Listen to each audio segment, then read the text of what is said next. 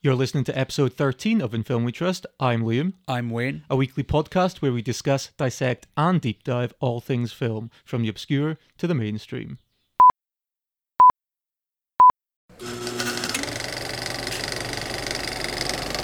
And now, on with the show. Directed by Patrick Brice from A Story by stars Brice and Mark Duplass, Creep follows videographer Aaron, who accepts a job from an online ad to film what he soon learns will be Josef's, a terminally ill man's, video diary for his unborn son. Soon things take a turn as Josef's dependency escalates and the dynamics of their work and relationship blur between the odd and the dangerous. Funnily enough, Wayne, I actually always assumed that Cannibal Holocaust was the first found footage film. I thought that's actually what the first found footage film was. Always. Until we were researching for this, I didn't realise there was a 1961 film called The Connection by a female director called Shirley Clarke, experimental film director.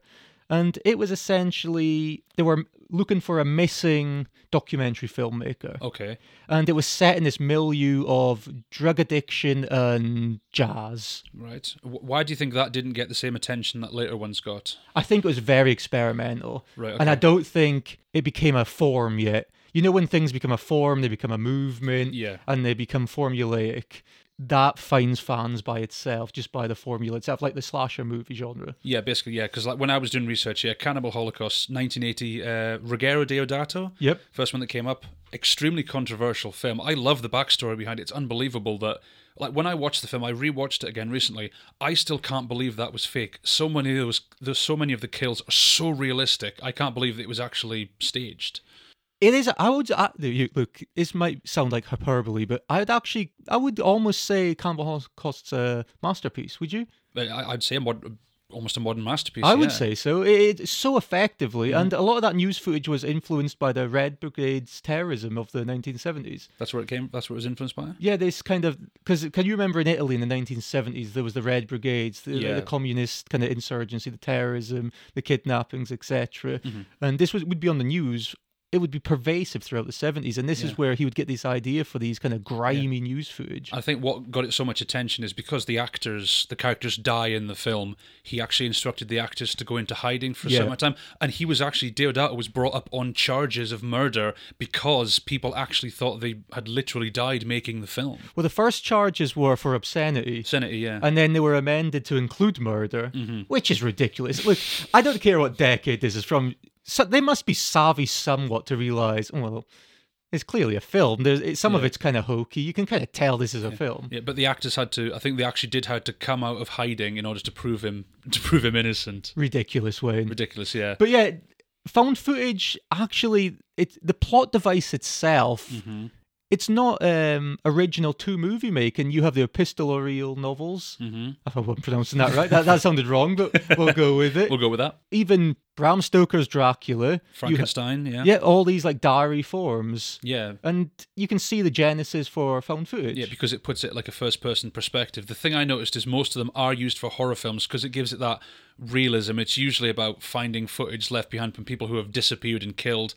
Maybe it's to give it an extra credibility that it wouldn't have had otherwise if it was just directed as a mainstream horror film. And when it's done well, it's done really well. It can be done very well, really effective, because you don't have the bells and whistles, you don't have the score, which we should say with Cannibal Holocaust, you could almost call it a hybrid, couldn't you? It did. Because there is moments of narrative in there. You have the score, you have the scenes, I think, is it New York? The framing device of them watching the footage in New York, yeah. So there is elements of just traditional narrative there. Yeah, but then it's kind of overlaid with this almost kind of incongruous classical music played over, like the huts burning down and things like that. Yeah, so you're getting a genesis of almost a traditional film within this kind of new experimental way. Yeah. But you also have films from like 1989 called The McPherson Tape, or it's also known as the UFO Abduction. Yeah.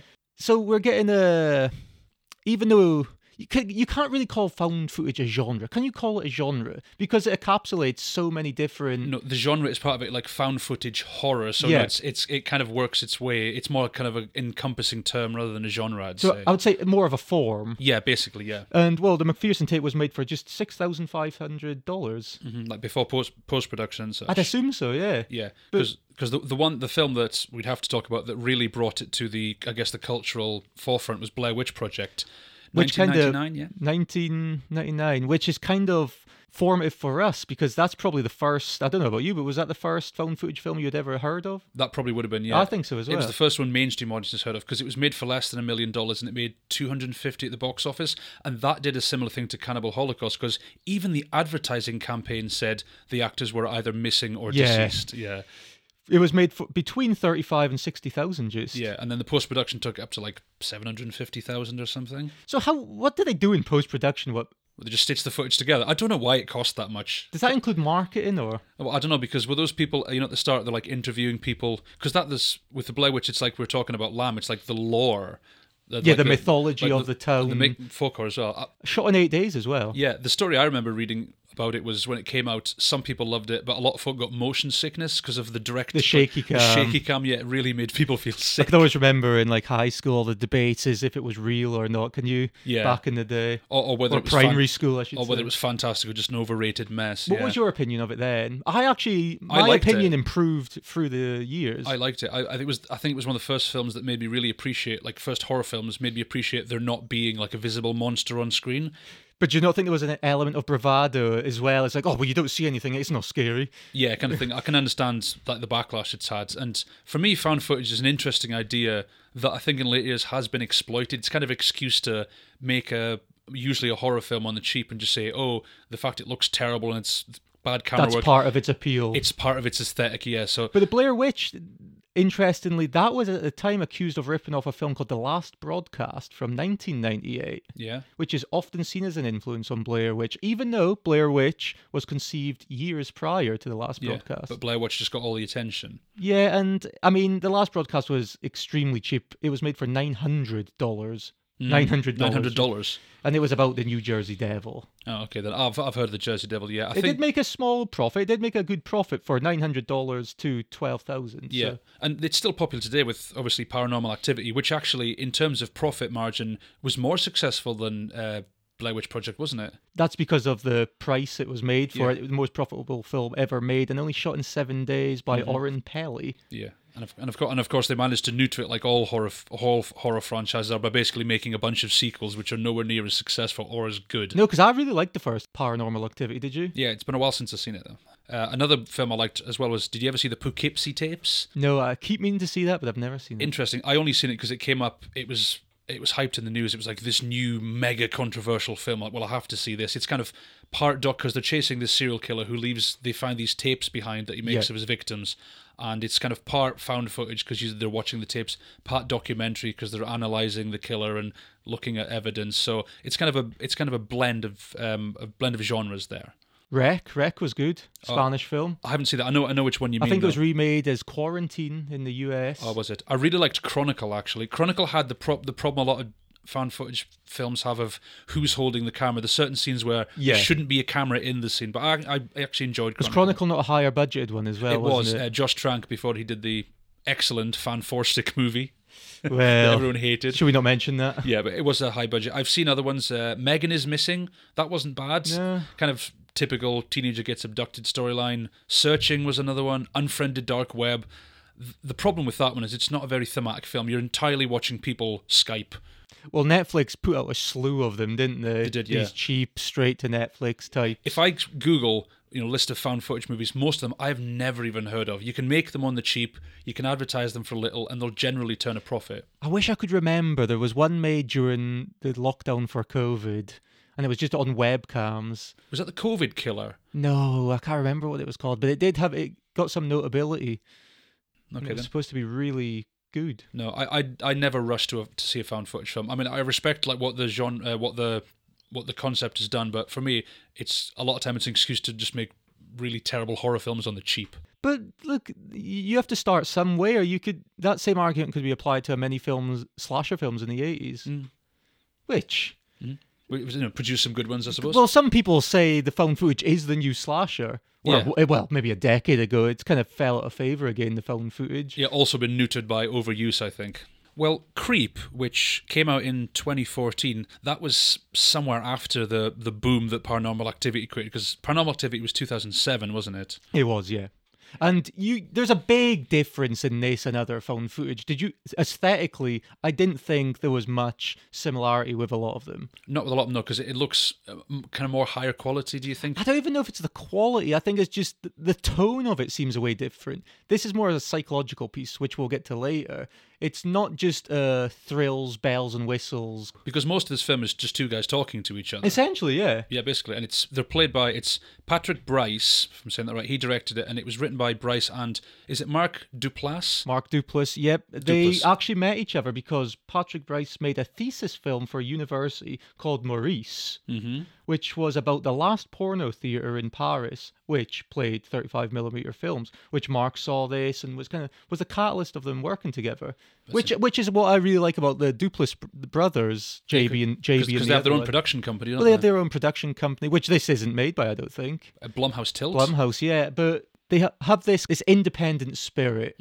I mean, because they've got a huge name, the Duplass brothers, within cinema now, yet they continue, for the most part, to make these cheap, small films. They're very prolific as well, because when I seen Mark Duplass, you told me about him, I looked at a picture of him, I thought, I recognise his face, and then I looked through his filmography, and I thought, other than Creep, I've not seen anything he's done, not his movies, TV, nothing. Well, he's currently in The Morning Show, with Jennifer Aniston and I think Reese Witherspoon. Oh, I've heard of that, yeah. But no, Mark Duplass came from this movement in the early-ish 2000s called mumblecore. Yeah, you've told me about that. I've still yet to see any mumblecore, actually. It's almost like this. This film actually kind of falls into what they term mumblegore.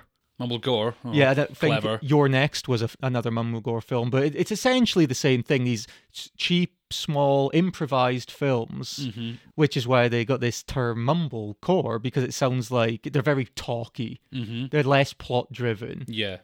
And they're usually mumblecore films, the Duplass brothers, and that, like these post-collegiate films about life. Just kind of making films on the cheap, just like inspired by like what Conversations with Your Friends. Essentially, yeah. Because this film was, because what they wanted to do, Duplass, they wanted to make a film like a two-piece. I think they called it a two-hander. So movies like Misery or Fatal Attraction, or like more recent like Swiss Army Man. So movies that are essentially based on the relationship or the bond between two characters and very little else. And Fatal Attraction plays heavily quite into this, I'd say. Do you know? It does very much. So the themes are... I saw that was one of the influences. Like, oh yeah, you that's detectable. Yeah, and the central storyline itself was based by Bryce's experience on Craigslist. Yeah, that's an advertisement. You don't want to use Craigslist. Yeah. Have you used Craigslist? I've never used Craigslist. I've never heard anything but bad stories about Craigslist. Yeah, because the story he specifically cited was he bought a bed on Craigslist from someone in New York Borough, and he went round to this house to get this bed, and they're disassembling the bed. He'd been there about half an hour, and the guy who was selling it started gushing about his divorce and broke down in tears, and he was kind of touched by this, and so I can't believe this guy's opening up to me so soon. But at the same time, he was thinking, maybe I should get out of here, because he wasn't feeling completely safe in the situation. That sounds like Patrick Brice's character Aaron in this film a little. Does, yeah. It sounds exactly like it, doesn't Sympathetic, but wants to go, doesn't know what to do. Needs to get out of there. But we filmed in a week, this film. Yeah, filmed in a week. Which is a quick way. Well, they say a week, but they worked on it a year. Yeah. So... But it was from a bare bones, like maybe just a couple of pages of script. 5-page outline. Yeah, it's the kind of like when Ross Noble, the comedian, he says he goes on stage with about 5 words and a bit of paper and just improvises everything. So well, they'll just jot down words to jog the memory. You kind of improvise from there. And I think that's what a lot of these... I think Blair Witch done the same thing. They did, because I think they actually left cue cards hiding around the set in the woods, yeah. Can you get away with that still? Probably not. No, I think they did treat the actors pretty bad. Like they starved them, they dehydrated them, and they just stick them out in the woods. So I'm pretty sure you wouldn't get away with that. Do you know nowadays. what counts though? What? It was a good film. It was. I like the Blair Witch. It was worth it. In the end, it made its money. Yeah, and it was originally called Peach Fuzz, which is something that comes into play. But it makes sense. They said they changed it because that would distract from the story. Would it? In a sense, I think it would, yeah. Like maybe folk, especially at the start, would be thinking, why is it called Peach Fuzz? I wouldn't start thinking that until later on. The only thing I think Peach Fuzz would actually play into this film is a lot of people, and we'll get to this, thought there was no ambiguity in the film. So from the get-go, you knew somewhere where the story was going. Whereas if it was maybe called Peach Fuzz, you'd have maybe been more, what is actually going on? Who is doing such and such? So exactly, and it was filmed, the way they made the film is very interesting. They essentially had lots of conversations together. They chose the best ones and they used those. And it's good because they could refine it as they went along. It's essentially editing on the go, isn't it? Yeah, well, as we said, it was filmed in a week, but I think at one point Jason Blum was brought on. Yeah. And he kind of guided them into the ways of how to make it more horror-like. Because neither of these guys were fans, actually, of the found footage genre. They'd only seen the Blair Witch Project. They just wanted to give it a try. Duplass says, I don't love the found footage movie per se, but I love the form. Our beliefs was a form isn't inherently bad. How you use that form is bad, and I think how people are using the found footage form is getting really repetitive and boring as shit, so we were trying to lighten it up a bit with our weird tone. So basically, you see a movie concept, and you get sick of how it's been overused, like, right, this is how we should do it. Kind of like when Scream came along and tried to kind of redo the whole meta thing. It was in on the joke. Yeah, like when New Nightmare, based both Wes Craven films. Yeah, well, yeah, New Nightmare. We should get around to that one. Yes, I think a good idea, that, I think. But, so that's just what I was saying with the tone of the piece. This is what I'm saying. You can definitely see there's a difference in tone between this, for example, and the Blair Witch, or this and Grave Encounters. There's almost an offbeat humour to this film. There is, yeah. Same with Poughkeepsie Tapes, because that movie's got like no humour at all. But yeah, this is more... Is that bleak, is it? Yeah, this is more... You can almost call it like a banter film. I was calling it that a lot, a banter film, because it's just all about just two mates just having a chat, basically. Well, when it was called Peach Fuzz, it was originally just a black comedy relationship film. A bromance. That's what I'm trying to say, You can see elements of that have remained in the final product. Okay, so with Creep, we're here. We're at the start, Wayne. And Aaron, played by Patrick Brice, he is driving on his way to a gig. He's got a job. He's kind of a down-and-out videographer, would you say? And he's talking to himself. He's doing this. It's like a video diary, basically. He's kind of introducing it. I wonder if this is just something he normally does, maybe? I think that's it. I get the impression he's not far out of university. He's probably majored in film, hasn't he?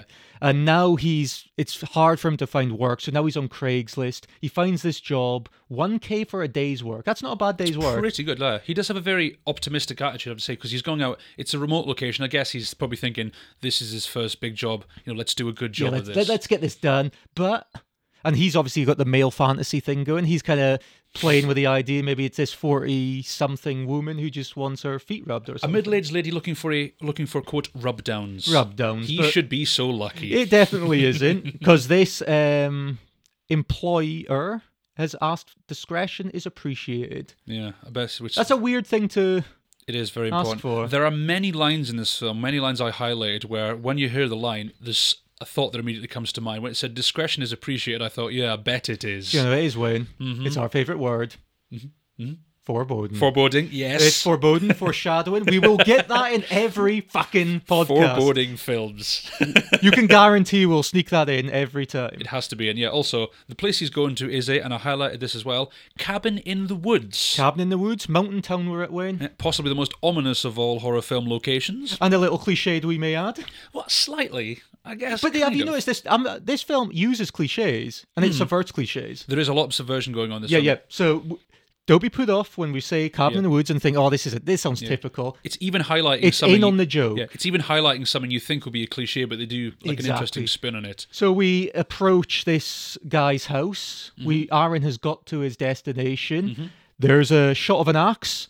Wayne, what's that word? Chekhov's axe. Chekhov's axe, right. So there is no answer at the door. No. You notice he even has a really old school door, but you don't press it, you kind of turn it, and it's this kind of very old, strange rattling noise. I don't think I'd saw that before. No, it's like a kind of thing. You don't press the doorbell, do you? No, you turn it's it. almost like you're turning a key. It's a key, yeah. I don't think I've ever seen that before. That's peculiar. It is very bizarre. For a peculiar man. Very peculiar man, yeah. So Aaron goes and waits in his car when there's no answer at the door. And how are we introduced to the second protagonist of this, or antagonist, whatever way you want to say it? Well, as we were talking about subversion before, he's literally introduced through a jump scare.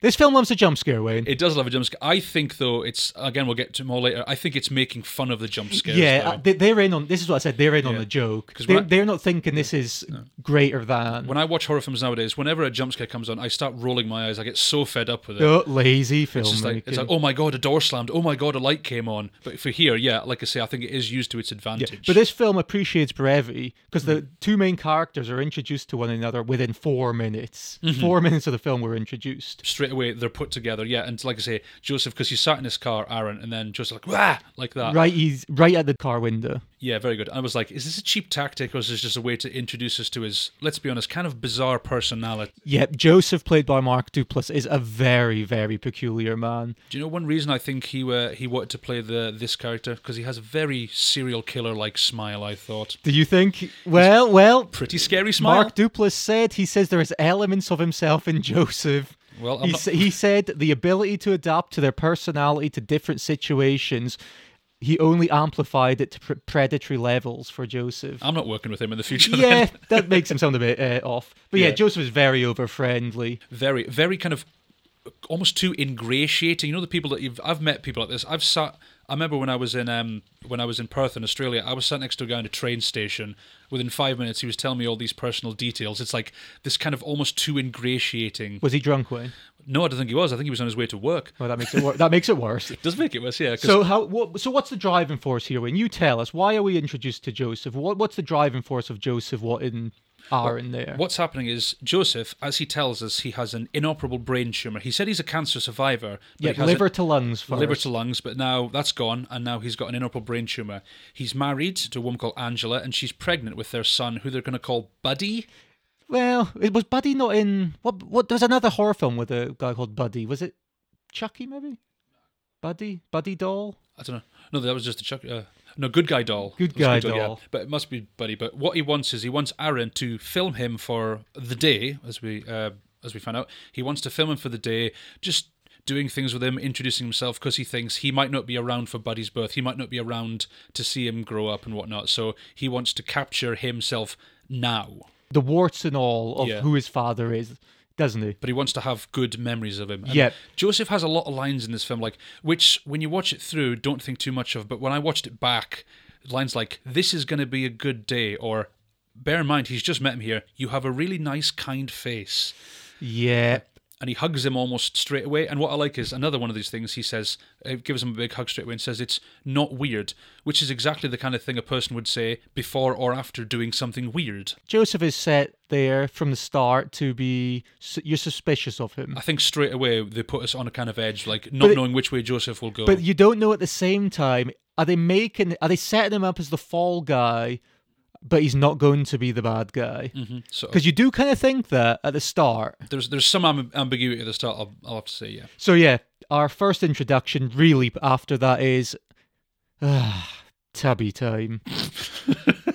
Now, it's nothing to do with ice cream. If you're Aaron, do you film tubby time? No, what I thought was watching this tubby time, because he's in the bath and he's pretending that he's bathing Buddy, which is something his dad used to do to him, and I thought he could have done this himself with a camera and a tripod. Yes. He doesn't need something. I wouldn't want someone sat there filming this, especially not a stranger. Oh, well, would you rather I film you in the bath doing that? Yeah, of course. Well, okay, Joseph. Okay, yeah. So yeah, he's miming bathing Buddy. He's playing with the baby's tootsies and all these childlike remarks. Because he's pretending the baby smells. He even uses a term. He goes, "Ooh," he's like, "Was it stinkeroony?" Never heard that one before. Stinkeroony. But he does get serious. Very serious. And he says he can't help thinking that death's coming. Something to that effect. And then he pretends to drown himself. Yeah, he does the thing where he sinks in. He's just below the surface. Actually, at one point in this thing, I thought this was a very strange, inappropriate start. While he's doing the bathing, he says at one point, "We're going to go a lot places a lot deeper than this."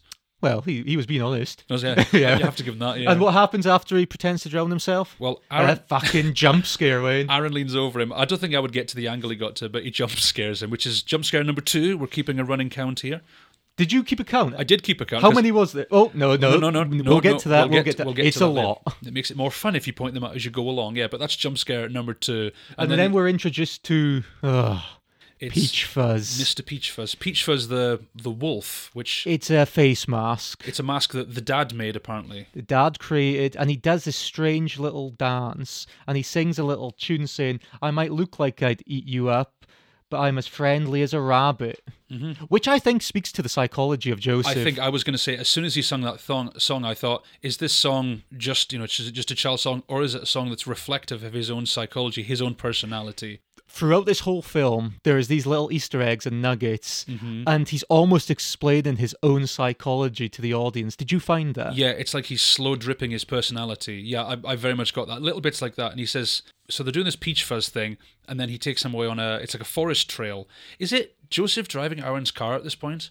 Oh, I don't know. It looks like, because I can see it looks like the yellow kind of outline of the door. Well, maybe it is. I think it is. And he says they're going to go to this place. Miracles of the Water. Which has a Spanish name. And I looked up, that is actually the translation. Because I was thinking that would be like an Easter egg. Like, did you ever see the movie Anchorman? They're at this. Yes. They're at, I think it's a Mexican restaurant, and there's the sign outside is in Spanish, and it actually translates to "We spit in your food." Oh, brilliant. So I was kind of thinking it was... Miracles of the Water sounds a bit more touching. Miracles of the Saliva doesn't have the same thing, does it?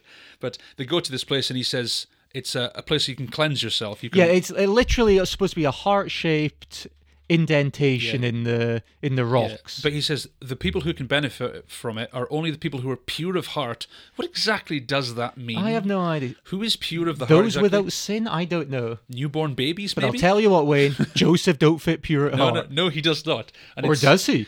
Oh, maybe. Did you get Blair Witch vibes at this point? What, in the woods? Because they're out in the woods, and Joseph, he has a habit of doing this. He just runs off because he's talking to Aaron, and then he just bolts. He pretends he saw somebody, doesn't he? He does, yeah, and he runs off after him because they've both got these funny matching kind of Fargo hats at this point, don't they? Yeah, what are them hats called? They're like trapper hats. That's it. Oh, is that with the flaps over the ears? Because he grabs them from the cupboard and said, "Twinsies." Yeah, that's where Peach Fuzz comes in, because Peach Fuzz is in the top of the cupboard. With Peach Fuzz, there was another jump scare as well.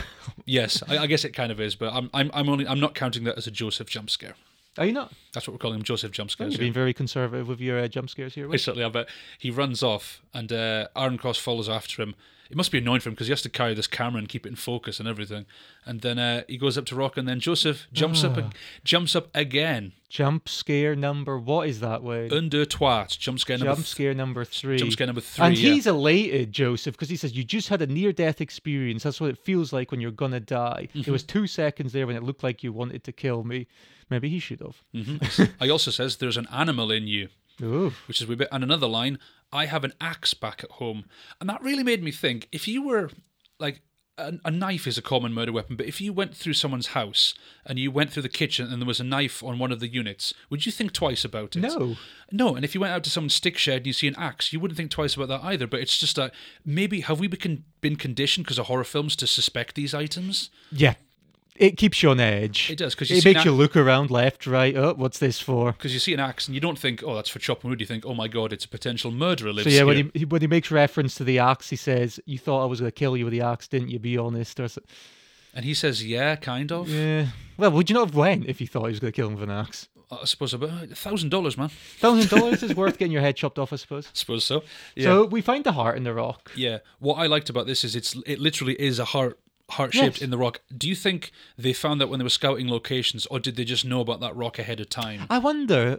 I would like to know how close they lived to that area, because I'm not sure, because that's a specific thing. Unless, I suppose with the internet you could just research, couldn't you? But it's unlikely. I mean, you could have said, like, right, we've written a heart-shaped rock into the story. Let's Google heart-shaped rocks around the world. Oh, wait, there's one over here in this far-flung country. But Joseph does something else creepy here, Wayne. And what does he do here? He carves a heart in the stone, and inside that heart is J plus A. Which I didn't think too much about. Because Angela's wife, yeah, who he has mentioned, but then I'm like, oh, Aaron as well. Aaron? So, there's some ambiguity there, Wayne. Who is it, Wayne? It could be it could be anybody. Anybody, that begins with an A. Anybody. Well, there you go. Joseph loves anybody, yeah. And I think he does as well. I think so. And at this point, they're both very hungry. Well, Aaron even mentioned earlier he was getting quite hungry, especially when Joseph said he didn't actually know how to get out of the woods. They didn't know where they were. He was lost. Do you think he was? No, that was a tactic. Maybe we'll just follow back the way you came. Because they soon got out. They did, yeah. Yeah. Didn't even think about that, because he says he's going to take him to a pancake place. Pancake place, what his family has been going to for years. Years, yeah. But I don't think they'd been there, because I'm not sure. Did Aaron makes a reference saying, I thought he had been here loads. Yeah. Now, this is an interesting thing as well, because Joseph said he's been coming here for years. It's brilliant. He opens the menu. What's good here? And Aaron's like, I thought you come here all the time. Yes. Now, what's weird about this is you could interpret that as, oh, he's never actually been here, but he managed to make up an excuse. But there's a restaurant and a bar in Edinburgh that I've been going to for years and years. Since I graduated university, it's changed hands about 4 or 5 times, and every time that happens, the menu changes. So I'm totally sympathetic. Maybe the menu has changed a bunch of times. I see a lot of similarities with you and Joseph Wayne. Oh, really? Jump scare. Yep, jump scare. Yeah. But they do have this very kind of heart-to-heart discussion, because this is where... Well, here's the thing with this scene, and I think this scene does well. This is where you're furthering the psychology of Joseph. Exactly. They've been introduced, we kind of know who they are, but then they're going to kind of move because the whole forward. first act of this film is basically Joseph ingratiating himself to Aaron, and he's over-friendly, he's overcompensating, but there's nothing really malicious at this point. You may think it's just a strange guy who's overly familiar, because we've all met them kind of I was going to people. say, at this point you're thinking, this is a kind of strange guy, but I know people like this. I've met people who are like this. It's like they're kind of socially awkward, and their compensation mechanism is to be too friendly. Basically. Or they'll try and buy your affection. If you're at the pub, they'll beer after beer after beer to try and ingratiate into your group. Yeah, well, he is buying him food. Well, he is buying him food, exactly. And a weird question Joseph comes up with. Is there something you're ashamed of? So this is, for me, where the psychology changes. It is. It's also a weird question, because I can't think of many people who aren't ashamed of something they've done in the past. And do you know what's even weirder, I think, than the question? Was the answer. It's a strange story. Did you feel like he was ad-libbing this? Because we know a lot of the script is ad-libbed. Yes. There's some bits later on that I think are ad-libbed, and there's a good reason for it. I feel like a lot of stuff, because he is looking off to the side a lot, trying to think. But Aaron says he used to pee himself as a child. A lot, yeah. And now, this is something I've never heard of, Wayne. Mm-hmm. So in order to deal with him peeing himself, his parents attached a device to his hand that would monitor if there was wetness in his pants. Yeah. And on that, it would beep. Yeah. Now, is that not more humiliating? It sounds more overcomplicated. Then could they not just have got a nap, like a kind of bigger nappy or something like that? I have no idea. No, that seemed very complicated. It almost seemed like he was therefore, making this up. everybody knows your secret that you've just pissed yourself. Basically, yeah. It's like when you hear it beeping, all the kids move Oh, away. he's pissed himself. The kids move away from you in the playground. Yeah. Yes. Yeah, it was a very strange story to pick up. I don't know why, but again, maybe it was improvised. It seems like a weird story to make up. I mean, it does the job. Yeah, but then again, they turn the tables around. This is where it gets a bit creepy. What's Joseph afraid of? He actually ashamed of. He takes out his phone, and those scenes where Aaron was at the house outside the door ringing the bell, And nobody was there. Actually, he was there, and he was taking photos of him without him knowing. And Joseph was taking photos. Because he says he was nervous. Joseph was nervous. And he thought if he got to know Aaron before he got to know him, he'd be less scared. Sort of. He said, "Why did you do it?" And he says, "I don't know." He says he honestly didn't know why. And like I say, he gives that explanation, which is a strange one, but it's not... It could have been a lot worse. I mean, I'd almost buy that explanation at this point. Well, the thing they do really well with Joseph, I think, is they set him up as creepy, or almost creepy, over-familiar. And we all know over-familiar can be creepy. But he always is upfront about things. He gives you an explanation. There's this grooming process going on, isn't there? And this is what I find interesting about film. We'll make the point later, but from now, the difference between Act 1 as we're going into the film is he's not just being friendly. He's still being friendly, over friendly, but now he's mining information, isn't he? He's gently digging. Yeah, gently digging, gently finding out about Aaron, finding out his little, what's he ashamed of, and these are tactics you see in documentaries of when people are grooming another. Well, they try and ingratiate themselves into the person's vulnerabilities. But they have to find out as much about them as they possibly can, as a way to maybe use it later on. Well, you can when you know somebody's vulnerabilities and then you pretend to be on their side, you can exploit that vulnerability when the time comes. And then after he buys him pancakes, which I have to say was very, very nice of him, they go back to the house, and then he offers him a nice glass of whiskey. Which is quite a hard thing to push away. Who doesn't want a whiskey? Well, I don't actually. But I Aaron's honestly not- don't actually like whiskey, so Aaron, you don't? no, I don't actually know. No, poor Scotsman. Cross the border now. Get over. You can have a double nip, yeah. No, thank you. I'll take yours. Yeah, so Aaron, I think when Joseph showed him them pictures at the Pancake House, Aaron's a bit put off now because he's trying to leave now, Aaron. And he's had to go back, and he's had to go back to the cabin with him. Yeah, and he's had to go back because obviously they took the same car. But right, so we're 20 minutes apparently from the town. Josef is saying, let's have a whiskey. Aaron's saying, I need to get home.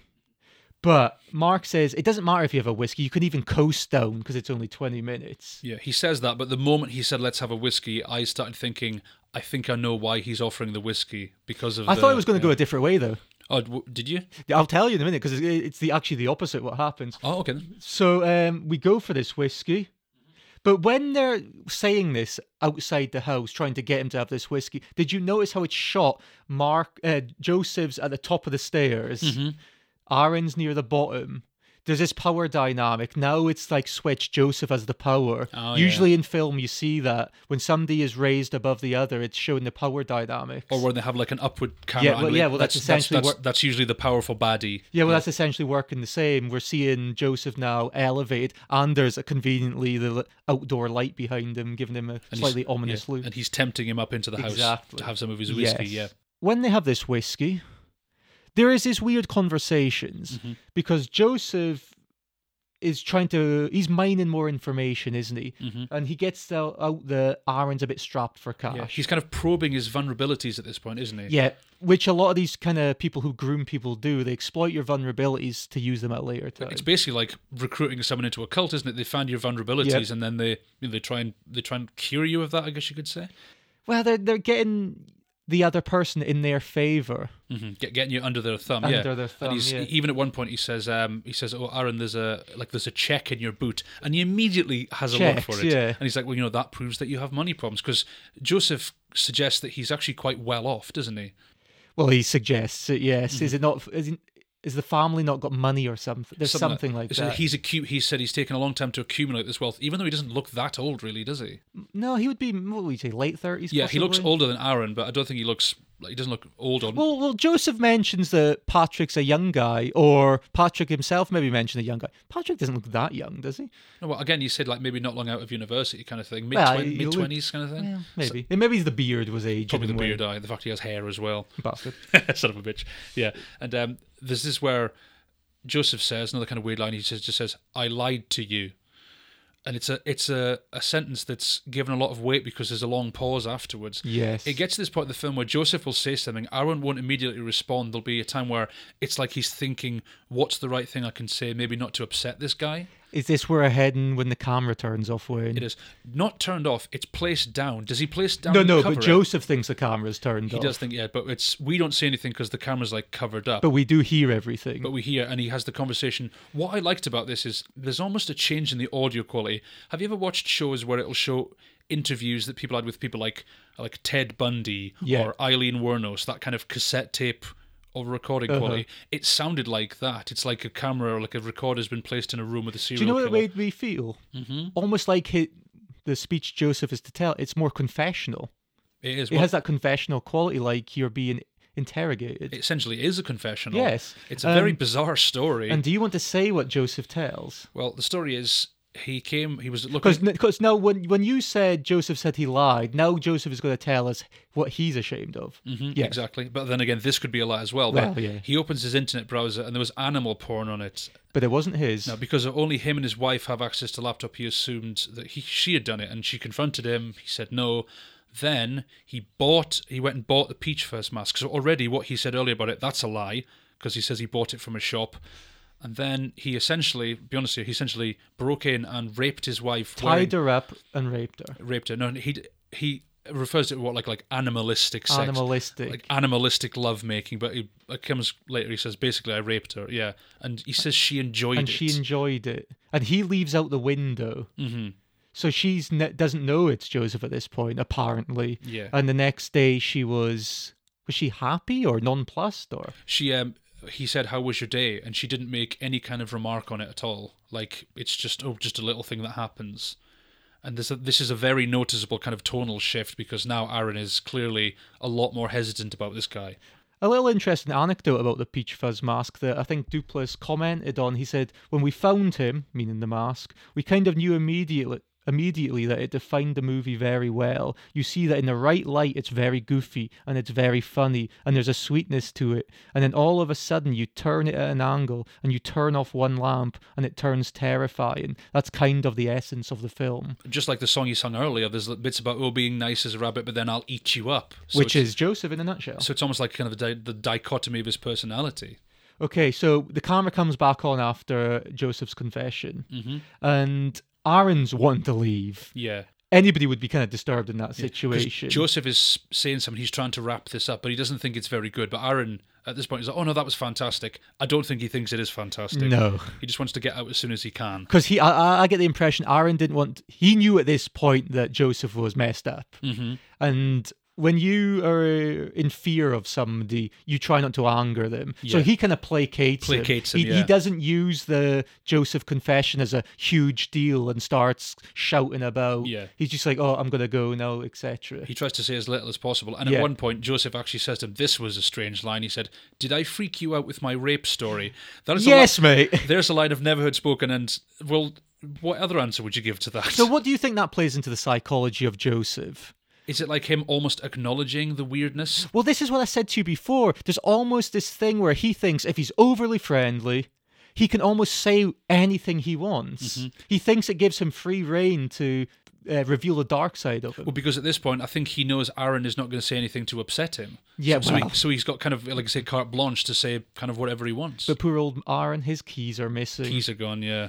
So Aaron pours them both a whiskey. He realises, shit, this situation is getting out of hand. I think this was a fairly big pour as well. He poured a very big pour. But this is what I'm saying, where the whiskey thing was subverted. Because I thought when they were going in, Josef was going to be the one who drugged Aaron. Yeah. But no, Aaron drugs Josef. Which is that something that actually kind of comes later on? But yeah, it's no, here. Oh, was it? It's here. Do you actually see it happening? Yes, you see it happening. Oh, right. He takes some. Did you miss that? Oh yeah, I think I missed that. Yeah, he takes something out of his pocket when Joseph's turned, and he pours it into Joseph's whiskey. That would explain the snoring. Yes, because we knock Josef out. Yeah, he's out on is it a bench? Yeah, it's like in front of the fireplace, isn't it? Yeah, and he's trying to check his pockets, which makes sense because when Joseph's knocked out. Because I would assume he had it on him somewhere. Also, he's still filming at this point. At this point, is this for evidence or something? Because it seems weird that he would be filming this because it's pointed right at him. Do you know why they're filming? It's a found footage film. We have to have a plot device where there are some scenes in this films where you do think, why is it this? That's like filmed? in all them found footage films. Like, fuck's sake, just run, don't film. I actually said that. I said, why is he not just leaving at this point? But yeah, we have to get this thing, and then because he finds Josef's phone, which starts ringing. Oh, it does. That's a bloody loud ringtone. So who is it on the phone with? It's Angela. It is Angela. Another person. So Angela wasn't made up, or. Oh, well, that's the thing, because he's talking to Angela on the phone, played by Patrick Brice's wife, actually. Mark Duplass's wife. Was it Mark Duplass's wife? I thought it was Patrick Brice. But he's talking to her on the phone, and it's kind of a terse conversation. Obviously, he's trying not to speak too loudly. Yes. But then Angela says, my brother has problems. Yep, so, okay. We've set this up. Josef, wife, Angela, unborn child, buddy. Okay, Angela... clearly not his wife, unless there's some weird incestual going on. But this is essentially kind of the movie's dun moment, yes, isn't it? So obviously Angela's the sister now. Yeah, and then the phone signal cuts off. It does that thing in movies where it doesn't just cut off; it goes and then stops. Yeah. Have you ever? Has that happened to you on the phone? No, you only ever hear that in films. It's the same like when you see cameras cut off. Usually they just stop it. But here it goes all hazy because it's a better effect, I suppose. Yeah, I suppose. Let's give them something a bit. But he exits the bathroom and Josef is gone. He is gone. Oh, dear. And I actually wrote in my notes, Josef is missing. I'm expecting jump scare number 5. You get it, Wayne. You fucking get it. Damn right, because we searched the house briefly and Josef jumps into frame. Jump scare, yeah. And he says, death, it's coming. There's nothing we can do. And then he changes it. Because you think that's okay, we're heading into horror here. But he says, I don't want to die, Aaron. Still referring to cancer. And then he starts crying because he has this very serious look on his face. Because we're outside, it's pitch black. The only light is essentially, is it the light that the camera is casting on his face? I think so. Yeah, because it's directly in his face, yeah. And then Aaron says, look, Josef, I know what's going on. I've spoke to Angela. And Josef just jolts off. Yeah. Something I thought, we're in jump scare number 5 here. How come none of the jump scares Aaron never ever drops the camera, and it doesn't even wobble. Like, afterwards when you've been scared, your hands are shaking. It's still very steady hand. Unless he's got a steady cam, but it's just really a handheld thing, isn't it? That's why he's a videographer, Wayne. I guess so. He's just got the steady hands. He just has steady hands. He may not have the skills or expertise or be able to judge a character well. No. But he's got steady hands, and steady that'll hands, do. Steady hands. And he's been drinking as well. But Thing bolts off. Thing? Sorry, Joseph bolts off. There you I go. was going to say Thing. And because Aaron mentions Angela. Yes. And Joseph, I know about Angela. And then Joseph runs off. So when we do find Joseph again, he is got the peach fuzz mask. Yeah, at this point we've had a lot of kind of that classic horror movie thing, kind of slow walking around cabins, looking around corners and stuff. Yes. And yeah, peach fuzz. He's blocking that door. And he does this. Is he like grinding up against the door? It's almost like an animal rubbing their scent onto something. It kind of is, because he's got his hands out in like a kind of star shape, and he's kind of rubbing his back against the door. And Aaron, very bizarre. Very bizarre, yeah. And Aaron runs at him. We get that camera effect. The camera fizzles off. And it cuts off, and I thought, that's hardly the end. And I checked the time, and there's still a fair bit more. I'm like, okay. So what do you think about the peach fuzz mask? Do you think because it is like we said that description what Mark Duplass gave that I read, it can be both innocent and it's quite menacing at the same time. Well, is it a way for him to hide his true self or to accentuate his true self? Because it's like, that thing where, someone puts on like a superhero, they put on the mask and then they become the other person kind of thing. I think the mask gives him the ability to portray the dark side that he can't do unmasked. Yeah, like he's doing this to unveil the true side of his personality. Exactly.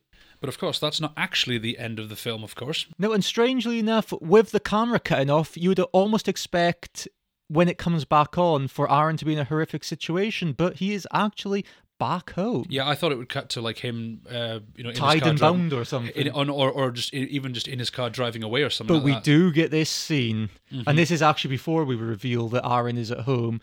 And we're seeing footage of Joseph dragging bags up a hill. And they look heavy. Look heavy, I'll give him that. Ooh, what could be in those bags? And he is digging the ground. So is Aaron in there. Yeah, that's it. We do linger on it for a while. I do like how it plants that kind of seed. Yes. This could be it. But no, we pull back, and that is actually Aaron watching the tape at home. And creepily enough, Joseph now knows where Aaron lives. Yeah, because he's been sending him things. Because he sent this CD. DVD, some of these DVDs, yes. Because Aaron's almost making this video diary kind of for himself. Well, it's almost for evidence, I'd say. That's something, because I said, who's it for? Himself, for the police? Unless this is the most fucked up thesis project he's making. This is for film school. Yes, the whole film is just his thesis film. Because he's got this DVD from Joseph, like you say, with these bags, and he says he's thinking of throwing it away. No, I'd keep it for evidence. Because he does throw the bloody thing away. Because he does throw it. I'm like, the first CD. Fingerprints and stuff. Keep these things. You need these things. I know. It's important later on because he throws it, because he does throw it away, and it's such a stupid thing to do. He bins the CD. Exactly. What a moron. And he's haunted and he's frightened. It's nightmares about the Heart Rock. And him being a baby and having tubby time with he Joseph. mentions, that's more horrific than anything else. It is. That's awful. He's seeing tubby time with a straight face as well. And is he not imagining he's been in the Heart Rock and they've got like peach fuzz masks on? Yes. Yeah. And he's a baby peach fuzz. A baby peach fuzz. That's weird. But there's a package at the doorway. There's a box. Very big package. Well, thank you. Oversized. It's very oversized for what it turns out it's in it, because what it turns out, like you say, he knows his address, and Joseph is now sending him things. I'm getting the feeling here Joseph is like a kind of obsessive psychopath. He's a stalker, Wayne. He's starting to stalk him, essentially, because he's sending him these things because he wants Aaron to kind of like him. He doesn't. I don't think he wants him to like him. He wants him to love him. Even worse. That kind of film thing where they say it's actually scarier when the killer loves you rather than hates you.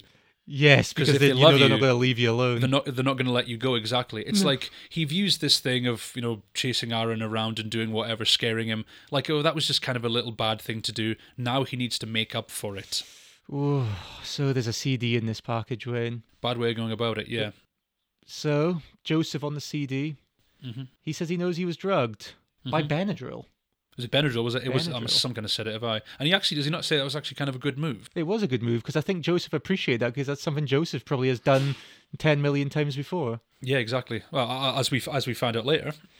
Oh, God, Wayne. I feel like this was Joseph getting some measure of revenge, because even though he's presenting himself as a nice guy, there is this very almost kind of spiteful, nasty side to him. And this is him kind of getting back at Aaron, I think. And there's a knife in the package.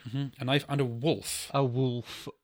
And he says, Joseph says, I love wolves because they love deeply, but they don't know how to express it, so they're often very violent and murder the ones they love. Very clearly. Who do you think that's about, Wayne? Oh, I don't know. It could be Joseph. Angela, maybe? Angela? Yeah, I think it's a very clear thing for himself. I like how he sends him a knife. Does he assume Aaron doesn't have one or something? What is a knife for? Is that just one of them menacing things? Symbolic, yes. Well, he wants him to cut the wolf Cut open. the wolf. Oh, no. Which, for me, that felt like a reference to a lot of serial killers, who would go on to murder a lot of people. A lot of them started as kids killing and torturing animals. Yeah, small animals they'll take out their kind of vengeance on before they go to humans. Yeah, I think that's what it was a reference. And I'll give Aaron this. He does call the cops. First, no, in the teddy, before, there's a locket. Mm-hmm. Oh, God almighty. Okay, now this is where it gets freaky. In that locket, it's a heart-shaped locket. On each side, when it's opened, one is Joseph, one is Aaron. Mm-hmm. And it's like love forever or something on the back of it. It's something grim. Mm-hmm. But yeah, he does call the cops. But it doesn't really get very well. Did you feel like in this conversation he didn't really say a lot of the right things? There's like, surely he could have said, I've got this evidence, you can come around and look at it or whatever. Yeah, but he fucking throws them away always. He does. He throws the DVDs away, and then talks about having hot tub dreams again. There's something I really liked about this scene. He's lying on the floor on the bed, and he's telling this story about more hot tub dreams. I feel like this story was ad-libbed because there's a bang later on, yes, which we have to assume is Joseph. I think what happened is they say, right, you ad-lib this story, we'll put in a bang, but we won't tell you when, to get the most genuine shocked reaction out of him. Oh, do you think they've done that? I think that's what they did, I hope yeah. so. No, I love them little touches. Yeah, I think so. Like, we'll give you a bare bones ad-lib, bang. And he goes out the back. No, he's actually looking around his house, isn't he? Oh, this is a great shot. This is a fucking great shot. Probably the best, most genuinely scary shot in the whole film. Because it doesn't do it in a typical way, because Aaron gets out of bed due to this loud bang. He searches the house. He goes off camera, but the camera lingers from the bedroom into the living room, and we see through the front door window panes Joseph standing there. There's Michael Myers, isn't it? Well, it may well be. That's what I did like, because there's a scene where Aaron is blocking the view, and then he steps away from the door, and it's just him stood there, motionless at the door, and I was actually like, oh, that's a really good shot. And the camera stays on him the whole time, because Joseph doesn't move. No, Joseph is there for a good solid minute. You'd expect him to punch the door, but he stands there and then just kind of turns and walks away, and it's a genuinely creepy moment. Well, when you can hear Aaron, because he's obviously off camera at this moment, because he's searching the house, when he kind of turns to come back to the living room, you see Joseph dash across the floor out of view. Mm-hmm. Does he not knock a bin over, because he's going through like back lanes and stuff, and he finds a bin knocked over? But Aaron puts that down to raccoons. Mm-hmm. Okay, now here is where it gets a bit implausible. You've been sent a knife, you've been sent a love locket, you've been sent CDs, so you know that this Joseph knows where you live. Mm-hmm. Okay, so why are you so easy to put it down to raccoons knocked the bin over? Yeah, that's very, very stupid. Also, he clearly didn't do a very good job updating his home security, because we see him like put a lock on the doors, but yeah, he needs to do a much better job of that. Okay, in films, what does a lock do? If somebody is that determined to kill you, can't you not just boot the door down? Mm-hmm. Or smash a window? Locks are there to be picked by hair clips. Yes. That's what locks are there for in film. And windows are there for bricks to be thrown through. Yeah, exactly. And clearly it's very easy, because we have a scene now where Aaron is sleeping, and then some hands come out. Camera picks up and moves. Angela's hands, maybe, yeah. And cuts a chunk of his hair off, because I'm guessing he's going to clone him now. Because he wants to possess him. This is the psychological aspect of, you find... when you've watched true crime documentaries, whether it's Jeffrey Dahmer or, nutters like that, and when they fixate on their victim, they don't just want to... Or the killing is part of them wanting to completely possess the individual. Well, that's what Jeffrey Dahmer did. He kept pieces of his victims, and he did the thing where he poured acid into someone's brains, because he wanted these unthinking zombies that would obey him. So yeah, like I say, it's taking a keepsake of your victim. Well, that one of John Waters' kind of interpretations of the Jeffrey Dahmer case. Yes, the director, John Waters, has an interpretation because he's a huge true crime guy. Mm-hmm. And the interviewer asked him, what is it about the eating? Well, is so special? And John Waters said, well, they're eating because Jeffrey Dahmer is afraid to be left. Mm-hmm. He wants people around. Yeah. So his way of eating his victims was his way of making sure they were always with him. They consumed him, yeah. Yes. Yeah, exactly. No, that makes total sense because he was a very lonely man, and you get the feeling Josef is as well, and he leaves him another DVD. And on the DVD, he says he's, quote, heartbroken with Aaron because he threw the other DVD away. And he found, but yeah, we have to say he found the locket in the bin because it was him in the bin. As well. Again, stupid thing. I would have kept everything he sent and used it as evidence. And Josef says about the locket, this hurt because I made this for you, and it caused him inappropriate thoughts of what I wanted to do to you and myself. Mm-hmm. And at this point, he's doing the kind of classic psychopath thing where he's trying to kind of negotiate. He admits his failings, but how sincerely is he doing He's almost this? placating his behaviour, isn't it? Yeah. He says he doesn't know what's wrong with him. He even tried acting, but that wasn't really enough for him. It wasn't really, yeah. Another thing I was thinking is, what is Josef filming this on? Because, he brought Aaron up with his camera. Clearly, Josef looks like he has his own camera, unless he's just filming this on his own phone. Well, we find out because... Well, we'll get to that. I'll explain that later. Right, so Josef wants to meet at Lake Gregory at 11 a.m. the next day, and he says, I'm a sad and lonely person. I really need a friend, and you're the only chance I have. Duplass really kind of sells this kind of pseudo-sincerity, you could call it. Hey, Duplass does a really good job in this film. He does. Also, he says, I promise you don't have to be afraid of me at all. Again, that's the kind of thing that would be said by someone who you should be afraid of. Yeah, who says that if you don't need to be afraid? You wouldn't need to say that at all if you weren't genuinely needed to be scared. But here's a weird twist. Aaron actually feels sympathy for him. The guy who's essentially broke into his house, or at this point he thinks has been at his house. Stalked him, sent him creepy gifts. Knives, lockets. Tried to keep him trapped in his house, things like this. And does he not comment on the video, Aaron, that he says... Look at him, he just looks so sad and lonely. He said he's a sad man. Grow up here, Aaron, for fuck's sake, you're being stalked. Again, but the thing is so manipulative. Do you think he almost has this kind of hold over Aaron? Even with just a brief meeting up. This is the strength of Duplass as well, because a lot of actors could have played this and there would maybe not be as much pathos to it. But because Duplass he's got an inherently friendly face, an inherently friendly voice, that you almost buy into it. Because, I don't know if you ever watched even interviews with Mark Duplass. No. He's a very affable, likeable, friendly guy, which maybe we should be worried about Duplass at this point.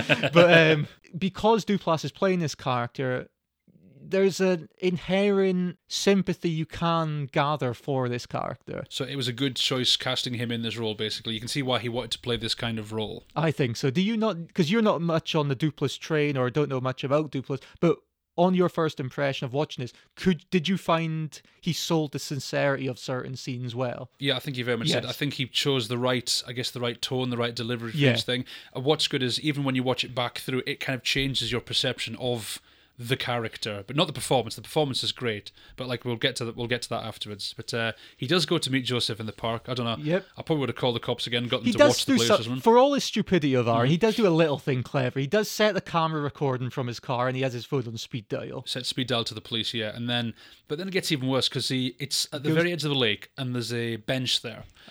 And what's weird is he sits on the bench and he turns and looks around. Yes. Then he turns and looks back at the lake. And then Josef appears behind him. The time it took Josef to appear there, Aaron really should have seen him. And was he disguised? I know he puts the mask on. But he must have soft feet. yeah, just because he creeps up behind him. I don't know about you. I would not be sitting on that bench looking at the lake. I'd be standing with my back to the lake, looking everywhere I possibly could. But it's a horror film. He could have been under the water for 10 minutes. Stupid people must die. Yeah, you see the axe drop slowly. Did you see that? That was a good touch because he has a trench coat on. Yeah. And then typically the peach fuzz mask gets put on. He raises Chekhov's axe. And what does he do, Wayne? And whacks him right in the head. No blood splatter. No.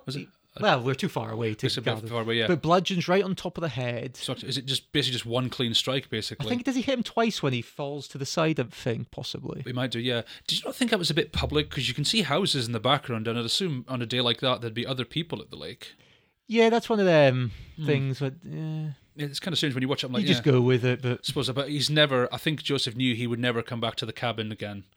So there was no chance. There was no chance of getting him there, or in the middle of the woods with the heart-shaped block. We get a little clever nod as well because we realise what we're watching is not in real time. Because we pull back and realise it's Josef watching the tape of him killing Aaron. So we're watching Josef watching a tape of him killing Aaron. We're kind of meta here, Wayne. Inception. Yeah, and he's... Again, it's kind of handheld, and at this point, his performance is different. I guess because he's not putting a show on for everybody. He looks creepier now. Yeah, and he's saying, why didn't he look behind him? He must be the greatest person who ever lived. And he says, I will always love you. That's why he'll always be my favourite of them all. Of them all, yes. Okay, this isn't a first-time deal. Greatest. I realise why you didn't turn around. It's because you're the greatest person or ever lived, or the dumbest. But we do get, in my eyes, the best jump scare now. Mm-hmm. Because he jump scares himself. He jump scares on the video of Aaron's killing, and he screams to the camera. We turn round, realise Joseph's watching the screen, and then Joseph's screaming to the camera. Mm-hmm. Yeah, it's very strange. Yes. It's like this kind of scream within a scream. I thought that was really effective. Did you like that jump scare? That was pretty good, actually. I thought that was the best jump scare of the I film. don't know why he was scared of it. He made it. Yeah. Strange. He has to scare the audience. But then he it? takes his, it's like a DVD, and he puts it on a shelf, which has, from what I've heard, it's like upwards of 50 people on the shelf. There's a lot. We have to assume these are other victims. And a lot of them are in VHS, so this has been going on a while. In quite a while, yeah. Because now Aaron's is on a CD. Yeah. Do you think it seems... But when he's doing this, I should say, sorry to cut you off, he's on the phone to his next victim. Mm-hmm. Again, doing the kind of affable act. Yeah, the affable act. And he's calling himself Bill this time, which is kind of strange because you'd have to assume he's using pseudonyms, but his sister calls him Josef. So did he use his real name when he was talking to Aaron then? Yeah, maybe. Because it's not like he knew how much he was going to like Aaron before he met him. That's a good point, Wayne. Yeah, it's very kind of weird. But yeah, like I say, upwards of 50 people. Do you think it's logical he would have gotten away with it for this long? I don't know. How many... I mean, John Wayne Gacy in that had a lot of victims. Did I?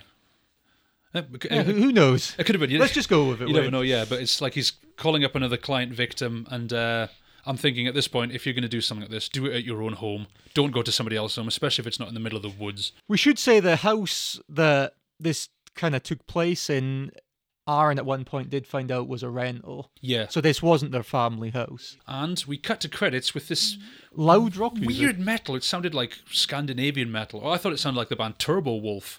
I'm like, okay then. Random. Is this just because you watched Metalhead last night? It could be, yeah. It could be, yeah. But then it stops and then you get a kind of more pleasant score. And yeah, that's the end of the movie.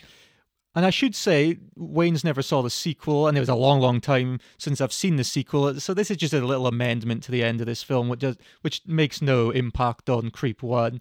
In the sequel, Josef is actually named Aaron. Yeah. So he's took the identity of Aaron now. I think Patrick Brice does have a cameo in it, not as himself, of course. He'll be on the tape. As like a different... does he? Oh, no, it might be archive footage, actually. Yeah. Yeah, I think that's what it comes out. So, yes. This was a second time viewing for me. I had not seen this since it came out in about 2014. I really liked it 2014. Held up tremendously well for me. I liked how it was more, even though it was in the found footage genre, it was more of a psychological examination, because what I found is, in a lot of films, I'm not on about found footage here, the killer is shown during killing or in stalking scenes, and which this does is, because it's using found footage, you're seeing the grooming side of the predator, you're seeing the psychological state of the predator, you're seeing how he coaxes his victims to be on his side and exploit those vulnerabilities. And I think it works as a psychological film very well. Yeah, I have noted that this film is, though it's technically a horror film, it's less about creating scares, more about examining a character. I said it's kind of like a Rorschach test. You could look at this guy and you could think, is this a kind of bizarrely endearing personality? Is this a guy who's quirky, who's eccentric, or is this a guy who's just out and out disturbing and creepy, and this is how he expresses it? I think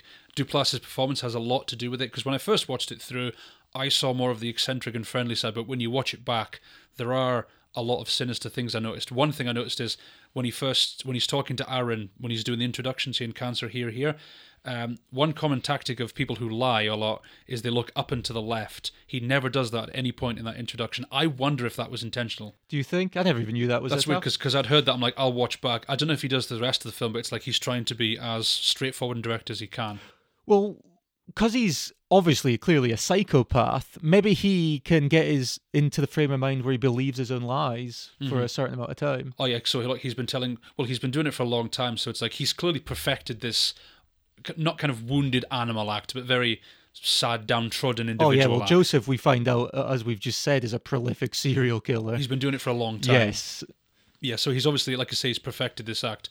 A lot of folk online have said, I've seen him said, there's a lot of ambiguity over who the baddie is. Maybe early on, but later on it gets to the bit where it gets to the point where we think there's no way that it's Aaron doing this. Was there any moment, and here's the thing, was there any moment when you saw Aaron drug the whiskey where you thought, oh shit, maybe Aaron's the killer here? Possibly at that bit there, but again, when he's on the phone to Thingamajig, it's like, how would that have been? I have saw also comments to oppose your position there that a lot of people thought that because there was no ambiguity, it never really made it suspenseful. But I don't. It's more of a character dive into psychopathy more than an edge of your seat whodunit. It's not really a whodunit, is it? No, it's not because it's got so few players, for example, for a start. But no, I don't think it's. I don't think it's not a suspenseful movie. I think it's more about you seeing this person, listening to this person, and trying to kind of put together what this person's actually like. What is this person's character? What is his personality? So no, it's not. I'm not saying it's suspenseful. The scares, again, the jump scares, clearly done as a joke, as a kind of wink, wink, nudge, nudge thing, because they're in on the jump scares.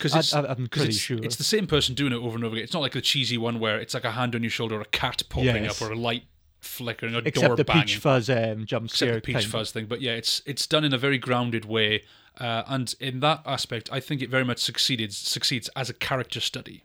I'm glad you say that, because you had actually, I don't think you had heard of Creep, had you? I'd never heard of Creep. Like I say, I'd never seen, really heard of any of Mark Duplass's work.